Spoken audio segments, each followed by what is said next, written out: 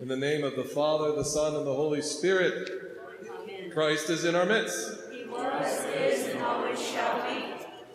So today, on the fourth Sunday of Great Lent, we're already 4 Sundays in, guys. This is like, oof, we're feeling it. We celebrate today St. John of Climacus, whose icon you can actually see if you're in the choir loft. It's one of the benefits of joining the choir, might I mention, is you actually get to see the icon of St. John Climacus where people are going up and down the ladder. St. John Climacus was the abbot of the famous monastery of St. Catherine's in Mount Sinai in Egypt. And from a very young age, he was observed to be a man of great love, hope, and faith. And I could go on to read for the better part of an hour about his life for you, but let's just say that when it comes to examples of a monastic life, not many people can even hold a candle to St. John of Sinai's asceticism, his dedication, his working knowledge of the Christian life, and love of pastoral care for his brothers and sisters in Christ. It was always strange to me in the seminary as to why we would put such a giant of orthodoxy in the middle of Lent rather than at the beginning. I mean, why wouldn't we want to have this inspirational leader of a saint be at the beginning of our journey to Pascha, right? To sort of psych us up for the facts, right? We're going to climb the ladder of divine ascent. But being foolish, and the intrepid seminarian was, and I still frankly am, I decided that I was going to read his incalculably famous work, The Ladder of Divine Ascent. I was like, I can do this. It's a book that features 30 steps that St. John Climacus prescribed as a method to ascend the heights of heaven, and I was going to climb every rung of that ladder and finally show my fellow seminarians, my family, and all of you people that I was very saintly, very holy. And then I read the first step.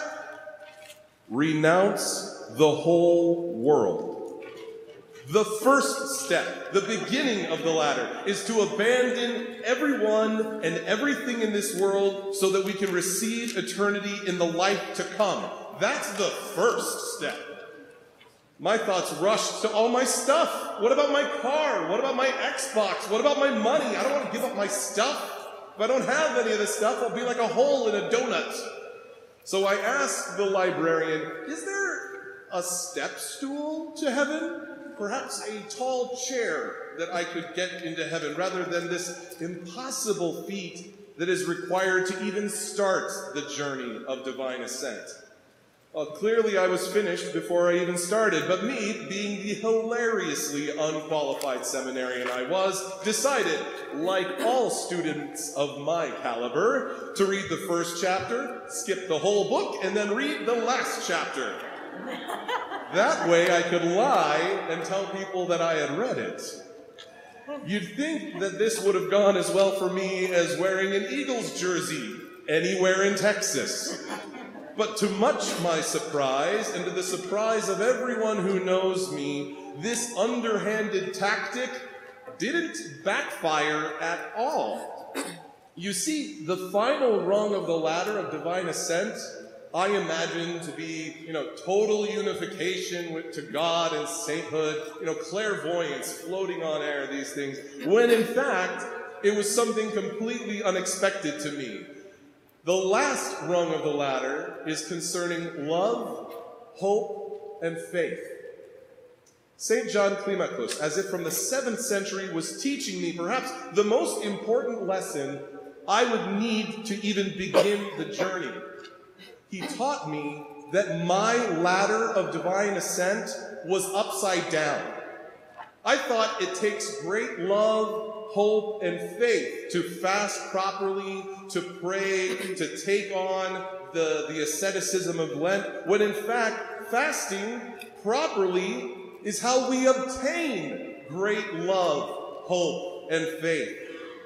St. John, like he did with so many of his spiritual children, was comforting me with love, hope, and faith of Christ.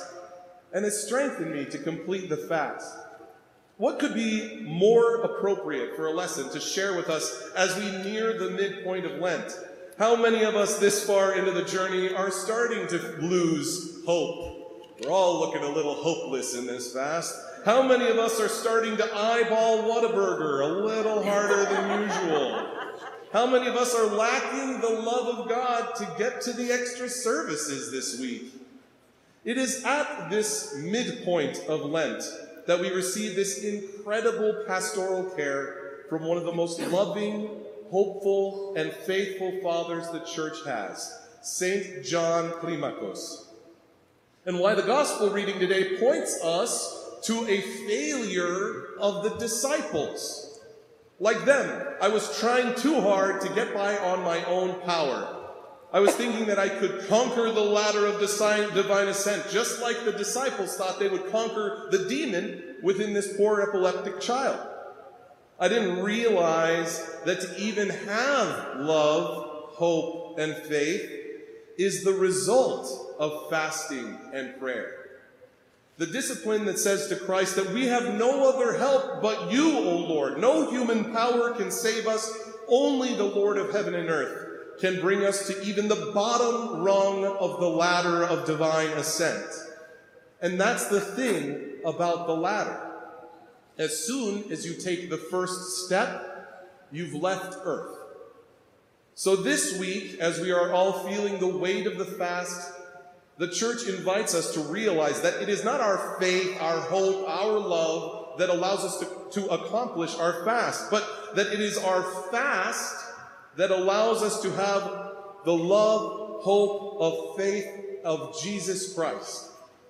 Christ himself revealed this to us in the gospel today when he educates his students that some demons, the ones that seize our behaviors, that paralyze us and endanger our lives, aren't defeated by our love or our hope or our faith, but through our prayer and fasting in the name of Christ.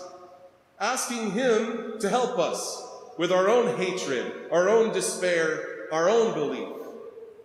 And may Christ, through the prayers and intercessions of St. John Climacus, make our fast acceptable in his eyes, that we may receive Christ's love, Christ's hope, and Christ's faith in us, right now and forever and to the ages of ages. Amen.